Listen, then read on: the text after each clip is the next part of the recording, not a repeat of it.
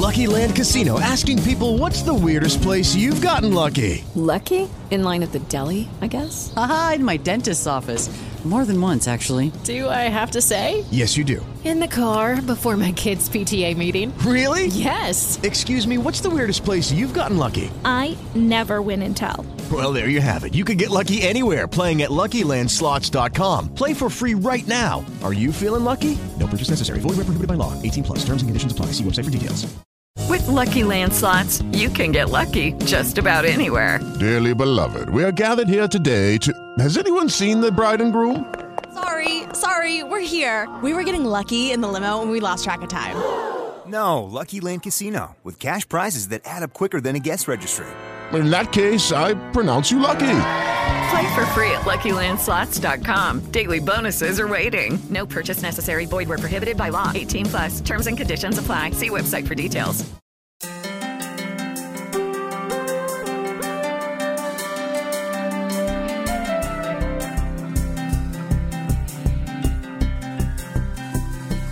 Late Night Health continues. I'm Mark Allen, along with the insane Daryl Wayne. We are celebrating New Year's 2023. I just can't believe it. Wasn't it 1990, just like yesterday? Maybe we'll ask that of our guest. Our guest is Peter Burke. He is the co-author of a new novel. It's called Time Lock. And while this is not exactly health-related, writing can be cathartic, it can be painful, and Peter actually worked with his father on this novel and subsequent novels as well. We'll find out about that, and we'll find out about working with your dad, how that was. Peter, welcome to Late Night Health. Thank you both very much. Glad to be here. Yeah, we're glad to have you. I'm glad you reached out. You said to me when we talked briefly yesterday that writing is really what you want to do. You love to write. I'm a writer. I write, everything like commercial copy, or I wrote a book that was extraordinarily painful. Is writing fun for you? It is, and you use the perfect word, which is cathartic. I'm somebody who doesn't mind being alone, although this project was side by side with my dad. So writing is sort of a best of all possible worlds. I can escape into whatever, world I want to go into. I've written some nonfiction, and in public relations, I wrote a lot of, nonfiction, although some of it had a little fiction in it, let's face it. PR people, you have to understand those. Yes. But I find it extremely liberating and cathartic and a wonderful experience. And yeah, a lot of fun, especially this project, because every word was in honor of my dad, even though he wasn't here to share it with me in a way he was. I'm sure he was right. Yeah, right behind you, sitting on your shoulder, maybe. Hand on your shoulder. Your father was a well-known television and screenwriter. It's funny, about 2 weeks ago, I think it was 2 weeks ago, my wife said, let's watch Columbo. And we watched an episode with Patrick McGoogan. What you said. And he was a secret agent man, in the 60s or 70s. Absolutely. And he became a producer on Columbo. But I remember seeing the name Howard Burke in the credits, because as a producer myself, and I always look at credits. And even though this was 30 plus years ago, the story was still relevant. It made sense. It was fun. Your dad was your dad a gregarious guy, or did he like to just sit in his room and work on a typewriter? Honestly, both. Sort of, I think, like me, I can be the life of the party, or just, off on my own happily. And he particularly loved working on that show. And it's a wild coincidence if you happen to have seen that particular episode 2 weeks before you and I connected here. And that was Patrick McGowan's very first affiliation with Columbo. He went on, as you said, to be a producer and to work closely with the show. But yeah, my dad was very thoughtful, intellectual, a lot of fun, great sense of humor. We played tennis all the time, and just a wonderful man and a far better writer than I'll ever be, that's for sure.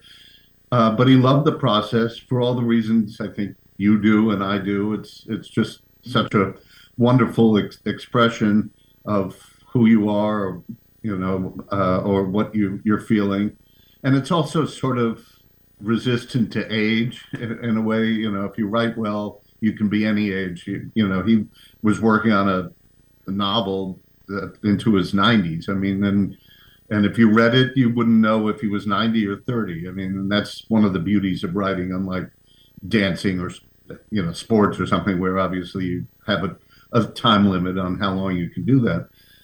But he really loved the process, and he was an avid reader. And, so he had read everything. He was a big Hemingway fan and even spent a day in Cuba with Hemingway in the 50s. So, yeah, he was a reporter based in Cuba in the 50s, wasn't he?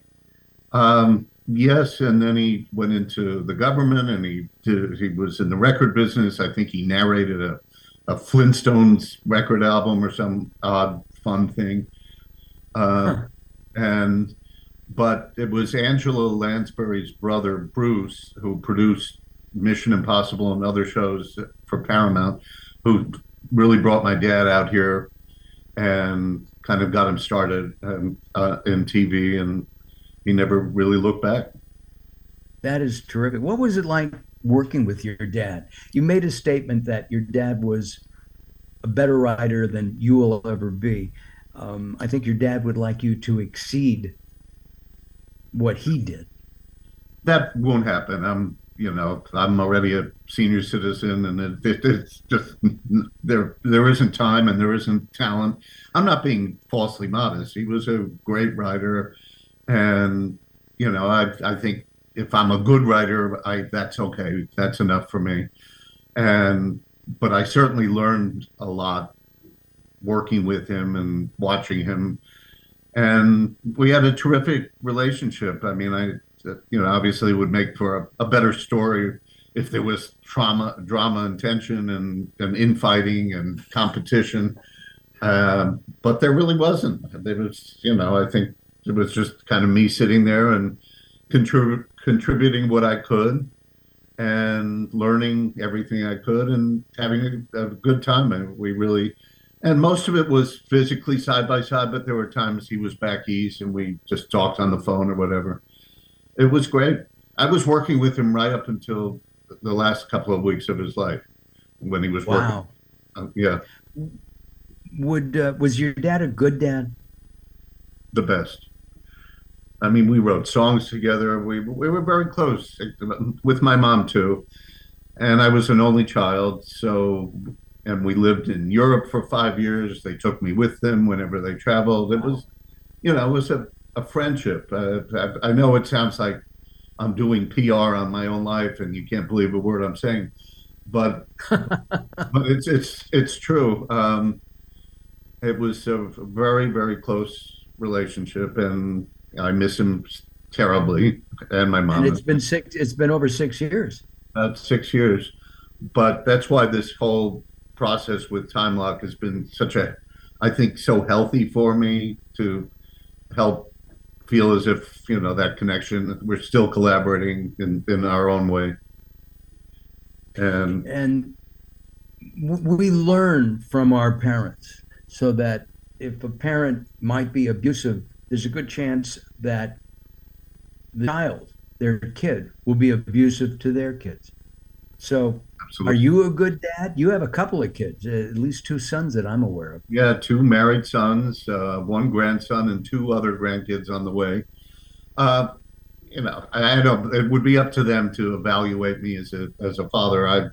I know one thing, and I got this from my dad. I'm very demonstrative. I'm not one of these, holding back affection. I'll hug and kiss them in public till they're red in the face, embarrassed.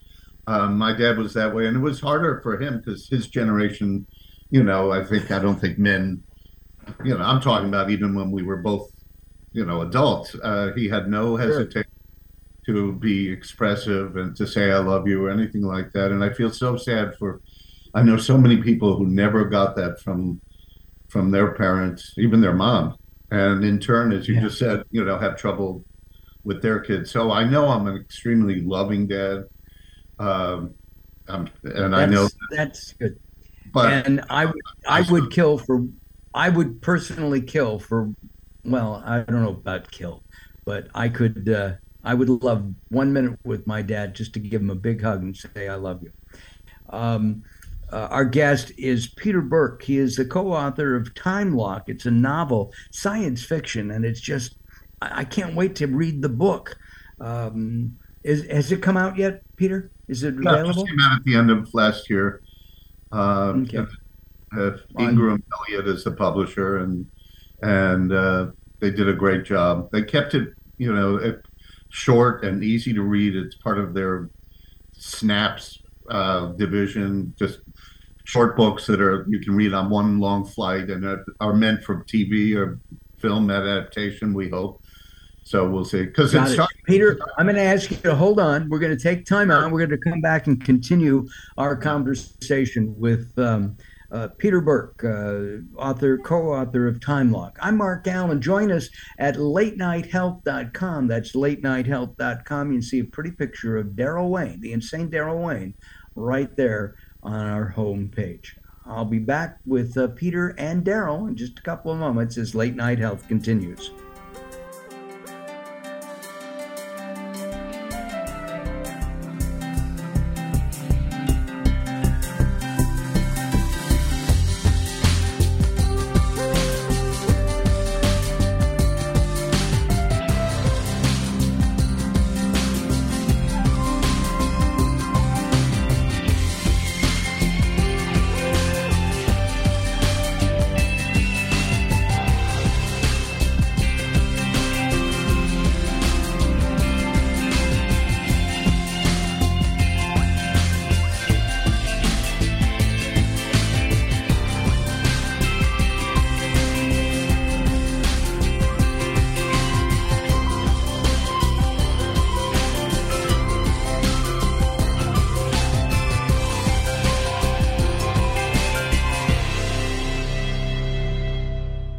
Recently, I met Jacqueline from Bright here in Los Angeles. She gave me a hearing exam and then showed me how to hear again with the new Signia Pure Series hearing aids, and she can give you your life back too. I hear birds chirping, birds cooing, and even my wife. They easily connect to my smartphone. The Signia hearing aids are amazing, and with the charge and go, I don't have to fiddle with batteries and hear all day long. Not hearing is frustrating for you and your family. I know you don't have a problem, but trust me, call Bright Here now for a free hearing exam, a $125 value, yours free, just for making an appointment now. There are offices throughout the Los Angeles area. Call Bright Here now at 323-424-7100. That's 323-424-7100 for a free hearing exam. There's no obligation. Call now, 323-424-7100, or visit them on the web at brighthere.com.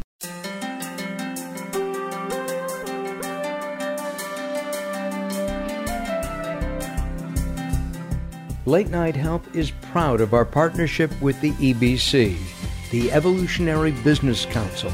Check them out at ebcouncil.com. You're listening to Late Night Health with Mark Allen. The show continues in a moment.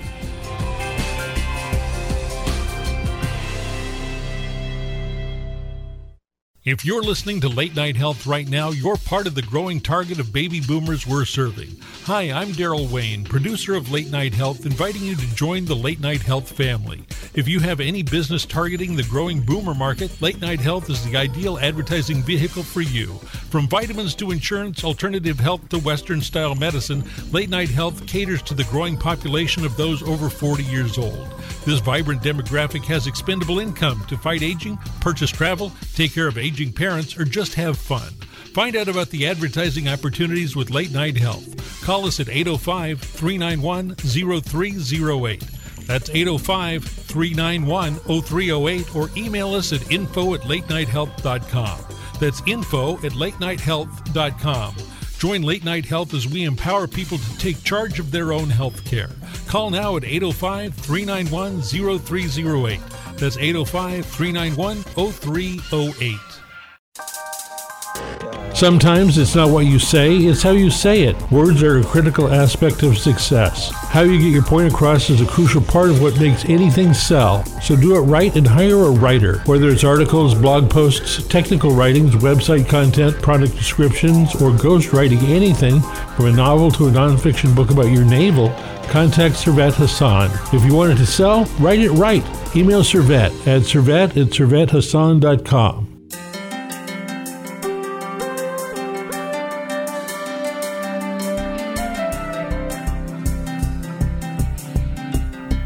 Late Night Health continues. I'm Mark Allen, along with the insane Daryl Wayne. Be sure to stop by and visit us at latenighthealth.com. That's latenighthealth.com. Our guest is the co-author of Time Lock. It's a novel, and his name is Peter Burke. And I'm really intrigued by this because there's a young and aging component. I'm not going to give away the storyline. Oh, it's okay. But you can. Is it? Well, why don't you explain it? Because what a wonderful premise. Yeah, thanks. I mean, it was my dad's idea about 15, 18, 17 years ago, something like that. He had the idea that what if sometime in the future, not the distant future, maybe 10 years down the line, crime and prison overcrowding are such a problem that the only deterrent they can come up with is a genetic acceleration technology which instantly ages prisoners the number of years of their sentence. So, you go in, you're 25 in the morning and you're 45, or if you get a 20-year sentence, minutes later. The idea is to basically scare potential criminals straight, or ex-prisoners, keep them from going back to crime. So that we thought that was a great idea. We wrote a screenplay. We were happy with it, but it was a big budget script, and people were just making sequels and comic books and all that. And so it was tough to get off the ground. And when COVID hit, and this is years after I lost my dad, I thought the best way to honor him and to, really have a cathartic experience for myself would be to novelize the screenplay. So that's what I did. And it's really a story of a young, innocent man. He's 23 when we meet him, and he is very smart, but kind of drifting in his life. He doesn't know what to do with himself. He's wrongly arrested for murder. He's given a 40-year sentence. He's one of the first to go through the time lock process, but he's lucky in a way. There's a prison riot. He escapes halfway through. So it's really, the technology and the sci-fi is secondary. It's really about what would it be like to, go from 23 to 43 in an instant, and you're on the run from the police. And he hooks up, wow. He meets the woman who arrested him, an FBI agent, and they're on the run, and she wants nothing to do with him, but finally they realize there's something terribly wrong with the program, and that's what happens. And the irony, when he wakes up, Peter, at 43, does he have the aches and pains of a 43-year-old versus a 23-year-old? Absolutely. The whole book is written in first person because I wanted to readers to experience what he's experiencing. And so there's a lot, and there's some, it sounds depressing, and it's actually, I tried to put a lot of humor in it. He's very self-deprecating, and he'll say, he's even gained weight. He's got a second chin coming down. He's hobbling a bit, his hearing, but it's not, he's only 43. And that was the funny part for me.